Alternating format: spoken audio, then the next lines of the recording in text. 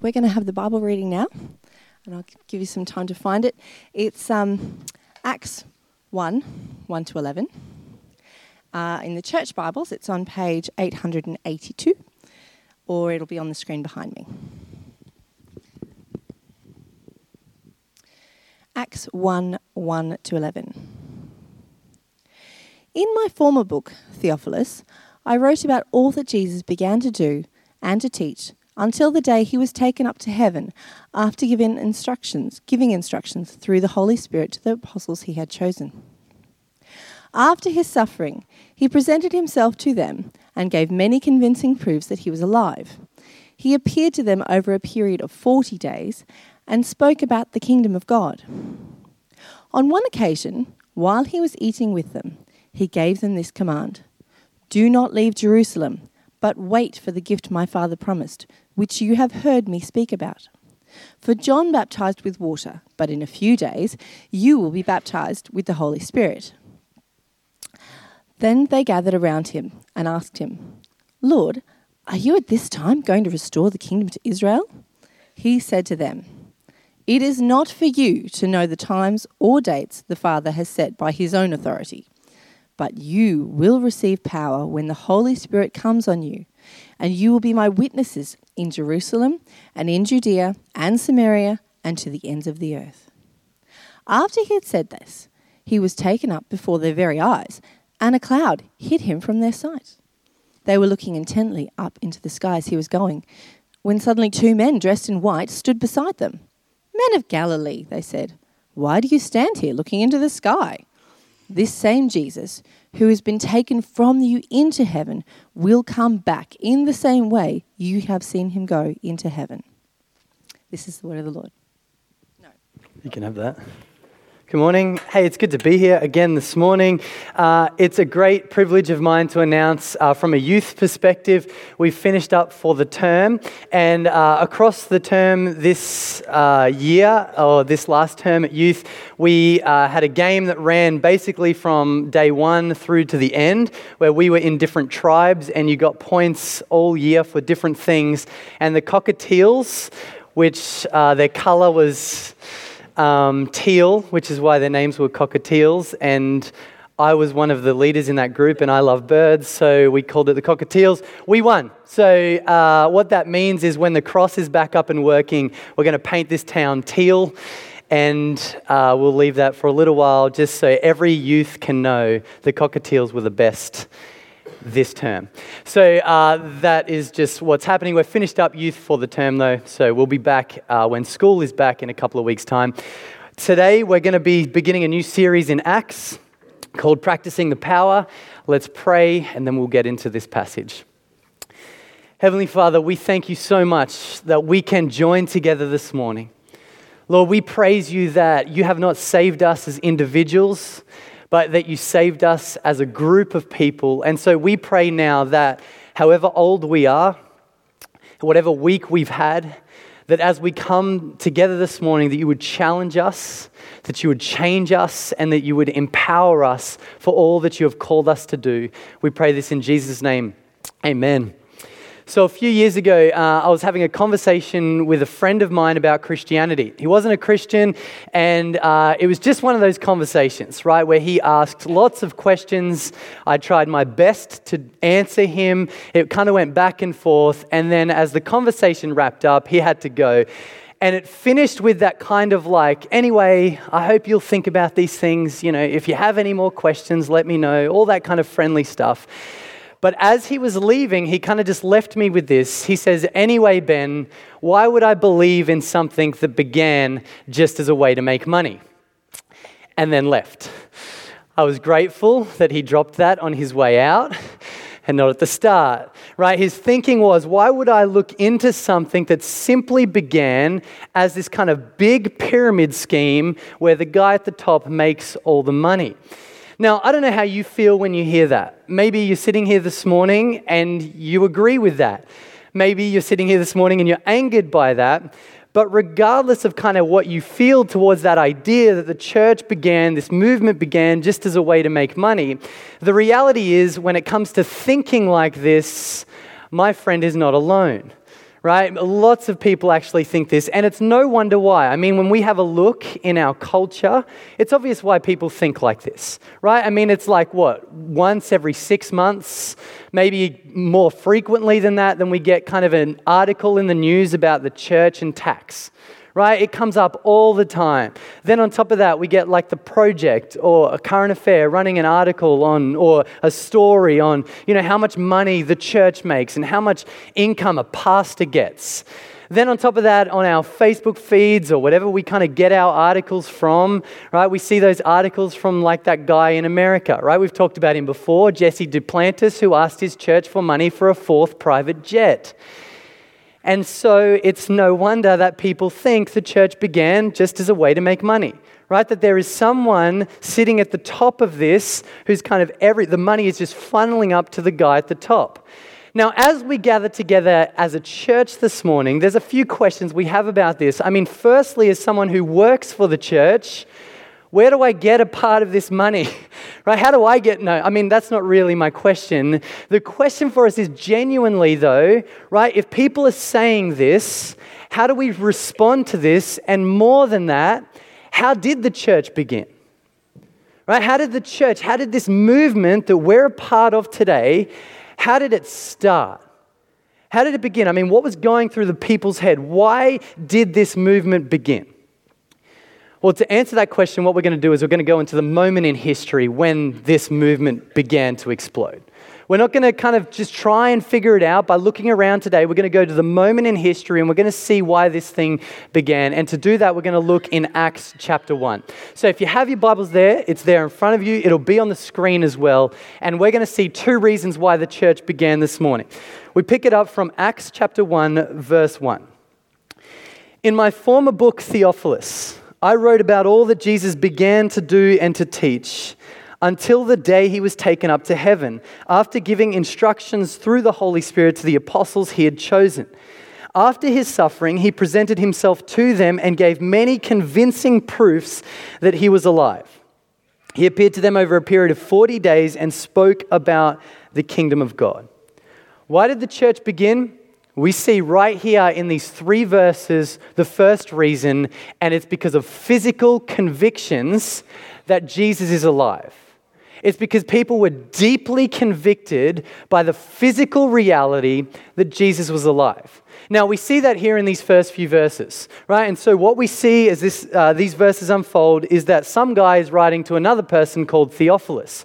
Now, we see back in Luke chapter 1, verse 1 to 4, you can see this if you want to kind of double check it. But in Luke chapter 1, 1 to 4, Luke is the guy who's writing to Theophilus, and he's writing to give him certainty about the things that he's heard. Right? He's writing to give him certainty about the things that he's heard. And to do that, Luke is going to eyewitnesses.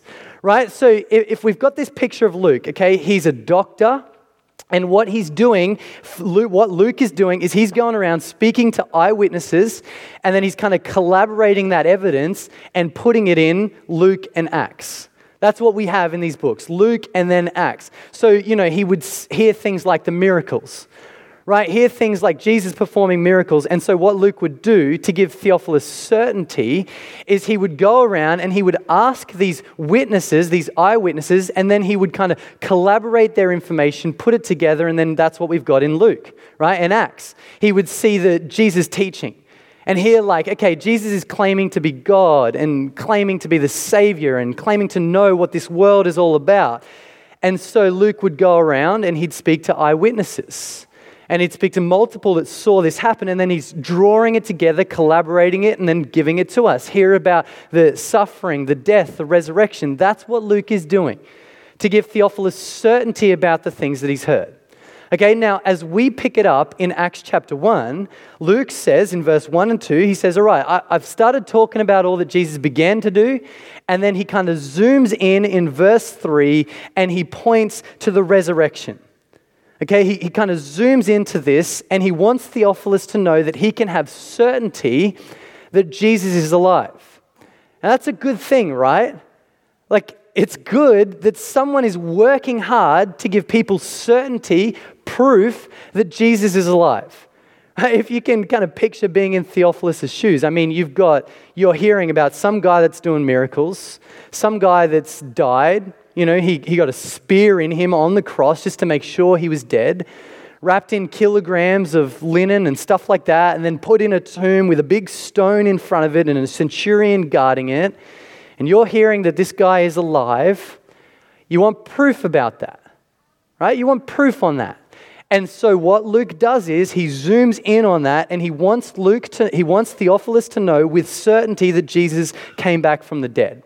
And he points to two big things here. The first big thing about Jesus' resurrection is that he appeared to a bunch of different people. Okay, so he appeared to them. Luke doesn't record the numbers here. We see in 1 Corinthians 15, Paul records like over 500 people saw Jesus. So what we see is the first big thing, Jesus appeared to a bunch of different people. Now this is big, right? This is big for a few different reasons. The first reason this is big is because this didn't just happen for one guy. Right? Like this movement didn't begin because one guy was stuck in a room and he had, this great thought and wrote down this stuff, and that's how it began. Right? That's not how it began. Like lots of people saw this happen. It wasn't just one guy. And since lots of people saw it happen, the next big thing is that it's not a dream. Okay? It's not a hallucination. It's not a vision. Right? This is not just one person's like, I woke up this morning, I had a dream, let me pump that stuff out. Right? No, lots of people saw it. And dreams and visions and hallucinations only happen to one person. Right? Now, you might dream in some ballpark to someone else, but all of our dreams are pretty individual. Right? I mean, the other night I dreamt about fishing and then couldn't fish because someone threw mattresses on top of the fishing hole. Anyone else having that dream? Right? No one's having that dream. I'm disappointed in myself for having that dream. But dreams are individual, and hallucinations are individual, and visions are individual. And so what Luke is showing here is this is not a dream. This is not just some guy who had a vision in a room and then wrote out this stuff. Right? No, what he's doing, what Luke is showing Theophilus is that Jesus appeared to a bunch of different people. And so as Theophilus is reading this, right, he can start to have certainty. He can start to know, okay, man, lots of people saw this. Right? Lots of people witnessed this. And if he wanted to, in this moment, what he could do is he could go and ask them about it. Right? I mean, he could go and speak to Peter and James and John and whoever else saw this stuff happen, and he could ask about it. And so that's the first big thing. The first big thing is that Jesus appeared to a bunch of different people. The second big thing, though, is here in verse 3 as well, and it's that Jesus appeared over 40 days. Now, this too is big, because what this means is what happened with Jesus and him coming back from the dead wasn't this sneaky, blink and you'll miss it type thing.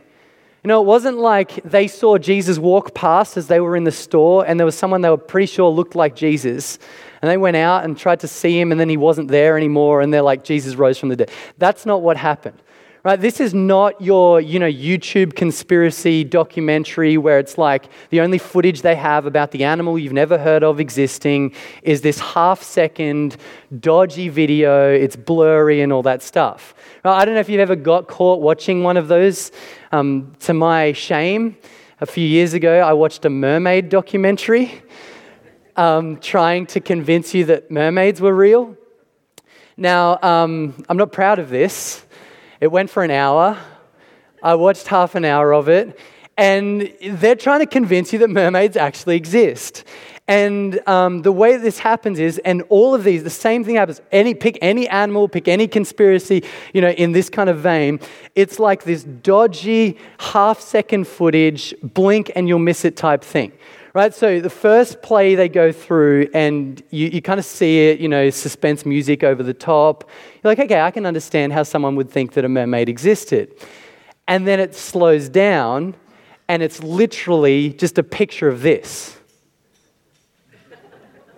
A seal, right? There's a reason you haven't heard of mermaid documentaries. There is a reason that these only exist in the deep, dark spaces on the internet. It's because mermaids don't exist.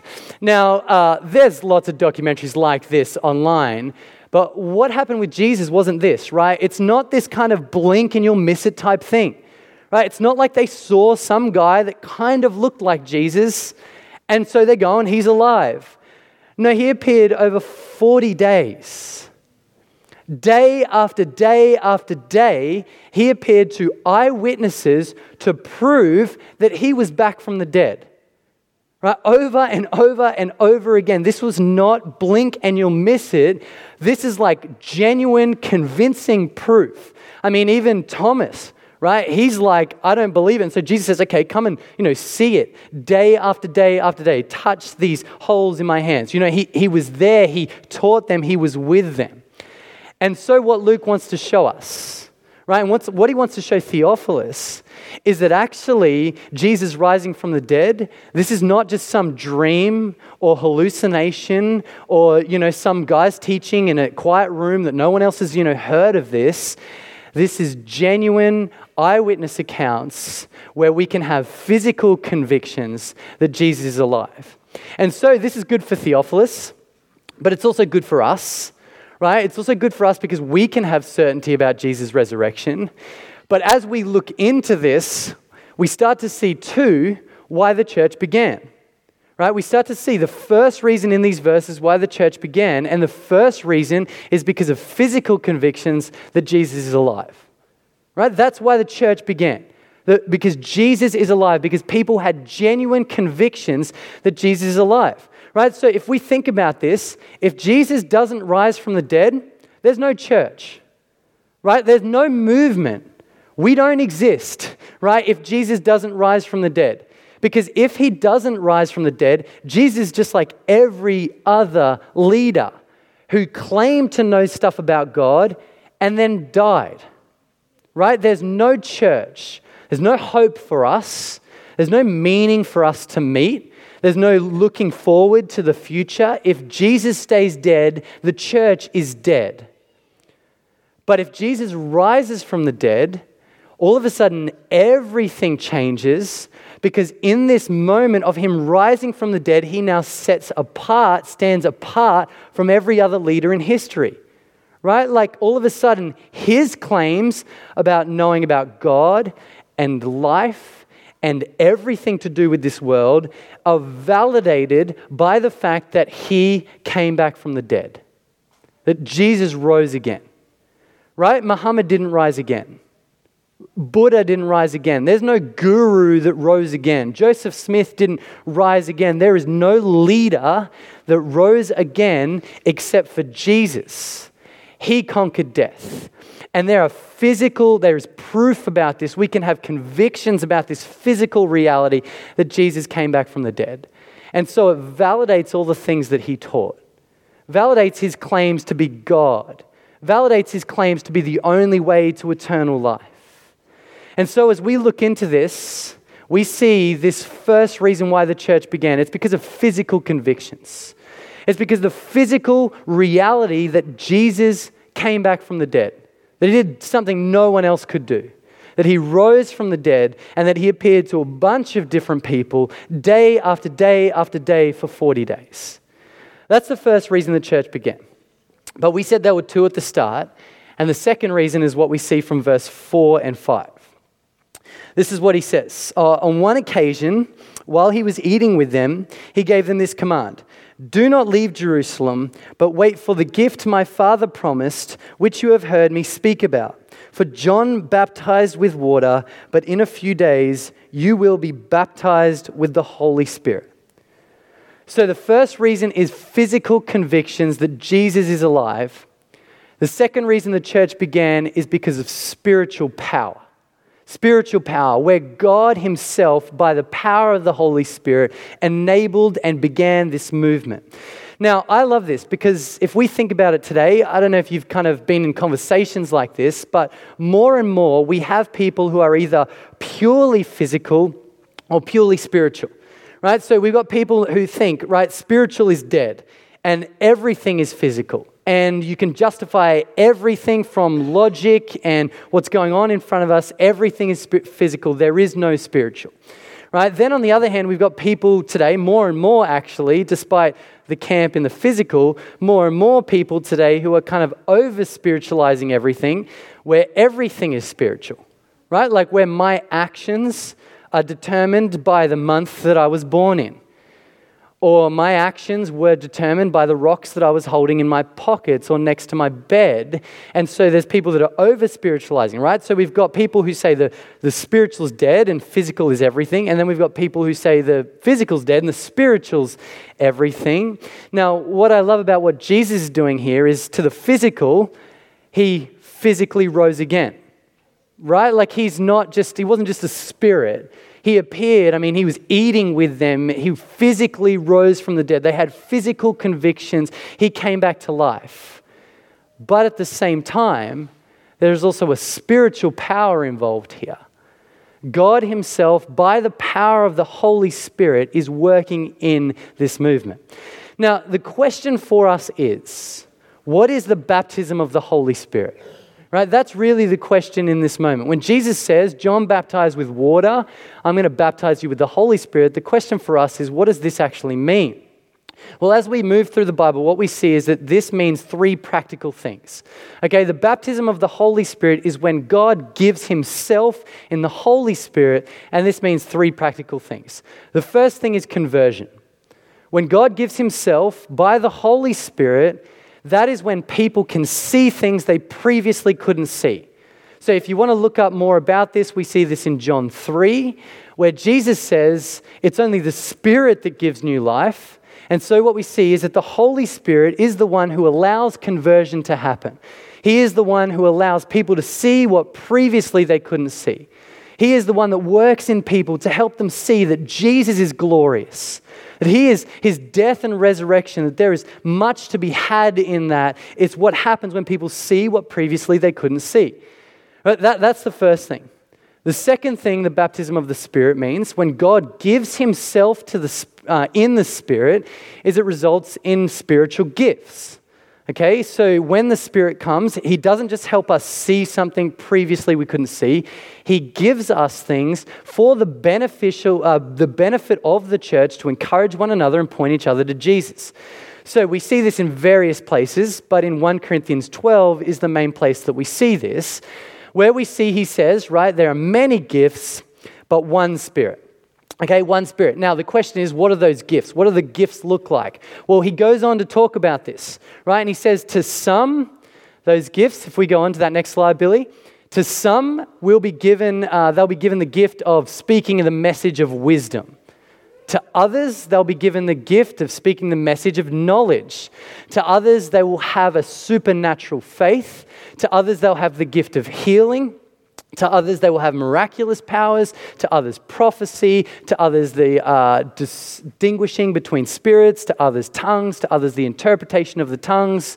And the reality is, right, in this moment, they're given for the edification, the building up of God's church. Okay, and these are different according to what God decides, which is what God sees the church needs. Right, so he gives different people different gifts for the building up of his church.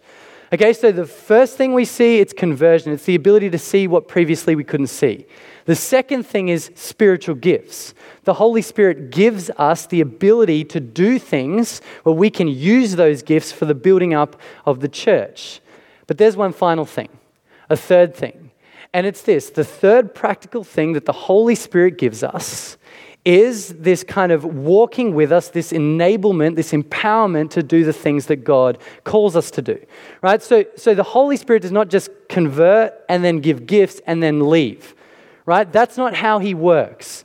So the Holy Spirit's not like a postman, okay? So this week in the mail, we got delivered to our house something we bought online. Now, it was toilet paper. Okay, we got that delivered. Now, I love buying stuff online because even when it's toilet paper, you get home from work and you still feel like it's Christmas, right? It's awesome, right? It's like, yes, we've got toilet paper, right? Once we were lost, now we're found. In desperate, no, it wasn't quite that. I mean, it got pretty bad, but not that bad. Now, we got this gift at the front door. Okay, now the way that packages like this work, we just say, we don't need to sign anything, just drop it at the front door. right? My thinking is if someone needs toilet paper more than I do, they can have it. And so we just said, leave it at the front door. Now you get home and you just find this gift at the front door. Now in my head in that moment, I don't think about what the postman was doing, right? The guy that delivered that or the girl that delivered that doesn't even come into my mind, right? I mean, we don't think about the postman, we just think about what we have. Right? In fact, most of the time, we're kind of not even aware that the postman exists, right? Not even aware that kind of who it is or what they do or what they're interested in or, what they get up to. We just know they give us stuff and then they leave. Right? Now, sometimes I think we fall into this trap of thinking the Holy Spirit's like that, right? Where He comes, He gives stuff, but then outside of that, right, outside of conversion and the gifts that He gives to encourage the church, outside of that, right, I don't know, I mean, we could take Him or leave Him. Right? I mean, we kind of actually sometimes forget about Him, right, to the point where a guy a few years ago called Francis Chan wrote a book called Forgotten God, talking about how in kind of practices, traditions like ours, we forget the Holy Spirit because we're kind of aware of what He gives, aware of the gifts, aware of our need to see Jesus. We need the Holy Spirit, but outside of that, right, we could take Him or leave Him. The problem is, though, when we treat the Holy Spirit like that, we lose something, and that's not how He works. The Holy Spirit is not just the guy that comes and drops stuff off and leaves. He works in us and through us. He empowers us and enables us. He fills us and fuels us to do the things that God calls us to do. Without the Holy Spirit, we are powerless. Without the active presence of the Holy Spirit in our life, we have nothing, right? We are unable in and of ourselves. And so what we see then throughout Scripture is that the Holy Spirit is given for this enablement.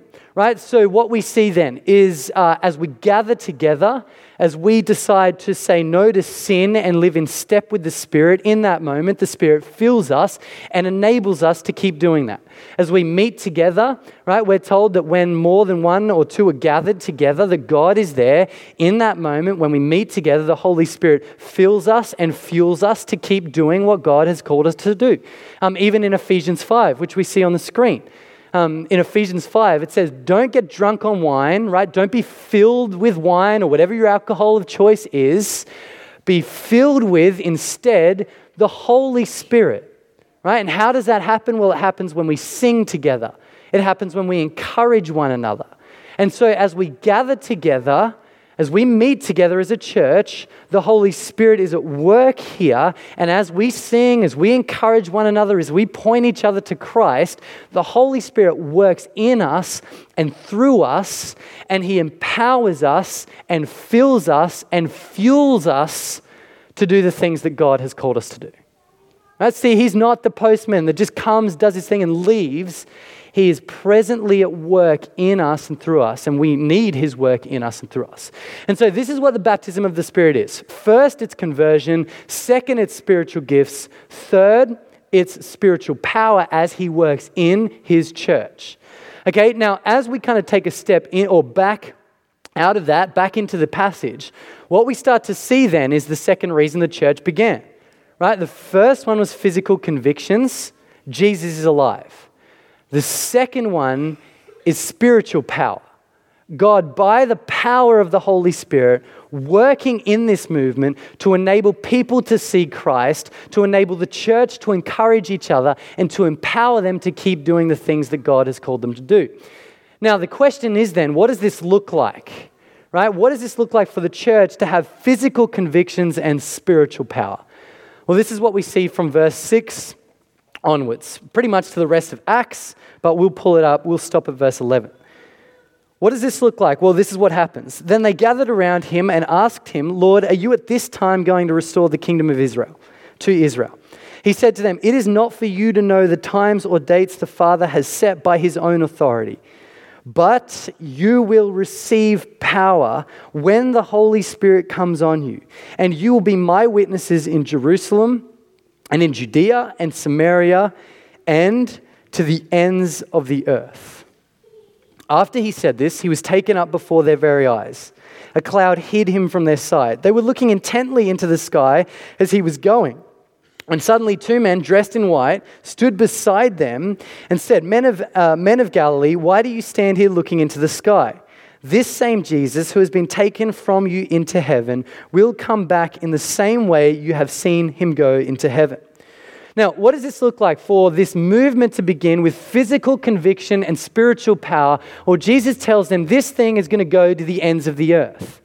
Now, just feel for a moment the weightiness of what the disciples are going through, right? Like they're standing around in a circle. Well, I don't know if they're standing, I don't know, my picture is kind of in a field, right? And they say to Jesus, are you going to restore the kingdom?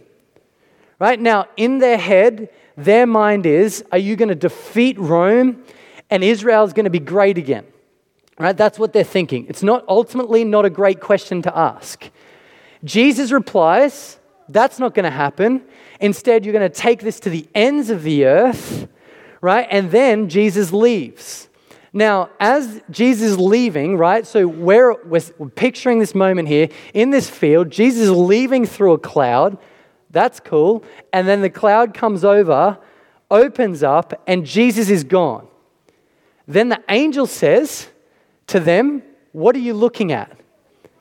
Now, just think about that. They're looking at a guy leaving through the sky, right? Like, I'm watching that too. That's what I'm looking at. This doesn't happen every day. I mean, I've only heard about these things on YouTube conspiracy theories. I've never seen this in the flesh. Right? So I'm looking at Jesus go through the clouds. But the angel's point in this moment is not like, what are you looking at? It's like, now's not the time to be looking into the sky. Now's the time to go. It's a lot to take in as a disciple. Right? There's a lot to kind of soak in there. I mean, this guy was dead, and then he's been hanging out with you for 40 days, and then he's gone, and then you just see some angels, and the message is you're going to take this thing to the ends of the earth. Right now, as Jesus says that to me, in that moment, right, you're going to take this to the ends of the earth, I'm looking around that group of people, and I'm going, surely you got the wrong guy. Right? Surely you got the wrong group of people. Because as we look at the disciples, I mean, these people are pretty ordinary, right? I mean, we've got James and John who are standing there. They asked twice when Jesus was alive if they could be first in the kingdom of God. They asked twice, can we sit next to the Father on the right and on the left, right? Then we've got Peter, 43 days earlier, denied Jesus 3 times. Then we got Thomas. He's standing there and he literally saw Jesus and still said, I'm not going to believe this until, I touch those holes in his hands and his feet. Right? Like, this is a pretty ordinary group of people here. We got fishermen who can't catch fish. We got tradies. We got tax frauds, tax collectors, and they were rorting the system here. And so as Jesus says to this ordinary group of people, you're going to take this movement to the ends of the earth, I'm thinking you got the wrong group of people. Right? Like, surely he could have gathered a more competent group of people there. Surely he could have picked someone else to take this movement to the ends of the earth. I mean, how could Jesus ask this ordinary group of people to do this thing? But see, as we look closer, we recognize Jesus isn't asking them by their own power. He's not asking them by their own strength. No, he says, you will receive power to do this. You will receive power to take this message to be my witnesses of Jesus' resurrection to Jerusalem and Judea and Samaria and to the ends of the earth. This ordinary people isn't doing this on their own strength. They've been given a power, the power of God, the power that raised Christ from the dead. They've been given this power to go and do this mission. And so what we see from this point in Acts is beautiful. These ordinary men and women go in power. And what we see in Acts chapter 2, the guy that denied Jesus 3 times 43 days earlier now preaches, and thousands of people are saved. Why? Because God was working. by his power in this moment, working through ordinary people like Peter. And then we keep seeing this same thing over and over again in the book of Acts. We see this generation after generation after generation, time after time after time, age after age, to the point where this movement continued from this little group of people looking into the sky, this ordinary group of men and women, to the point where we stand now in Australia.